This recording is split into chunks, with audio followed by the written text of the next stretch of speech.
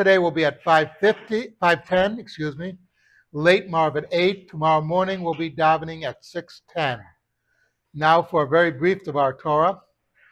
This week's parsha. Well, first of all, this Devar Torah is dedicated to my mother-in-law, Yudit Malka Bat Gershon.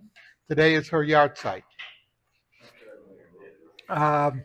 And there's a tikkun in the library afterwards, so please partake. Now for a brief Devar Torah. This week's parsha, Yetro starts off with Yetro coming to see Moshe Rabbeinu, his son-in-law, and he gives him advice.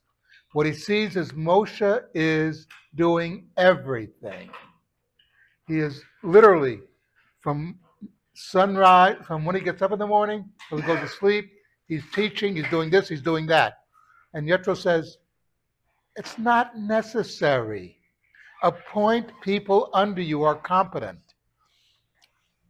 because otherwise you're going to kill yourself. You're taking too much on yourself. And this, by the way, is a very important lesson in leadership. It is not on you to do everything. Appoint people who are competent that you know they'll get the job done. You know, it's a very famous story that when Reagan was elected president and Jimmy Carter was a control freak, was telling Reagan every little detail of things he was doing.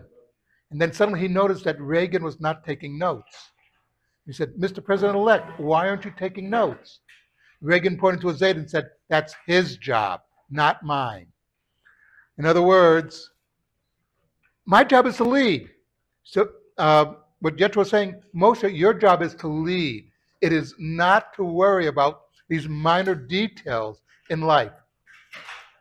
And that's an important lesson to us.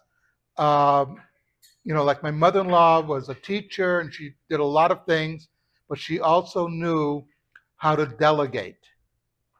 Something very important, because when you don't delegate, you drive yourself crazy. So the Torah is telling you, don't drive yourself crazy. Even Moshe has his limits. Something to think about. Kaddish D'Rabbanan. It Gadal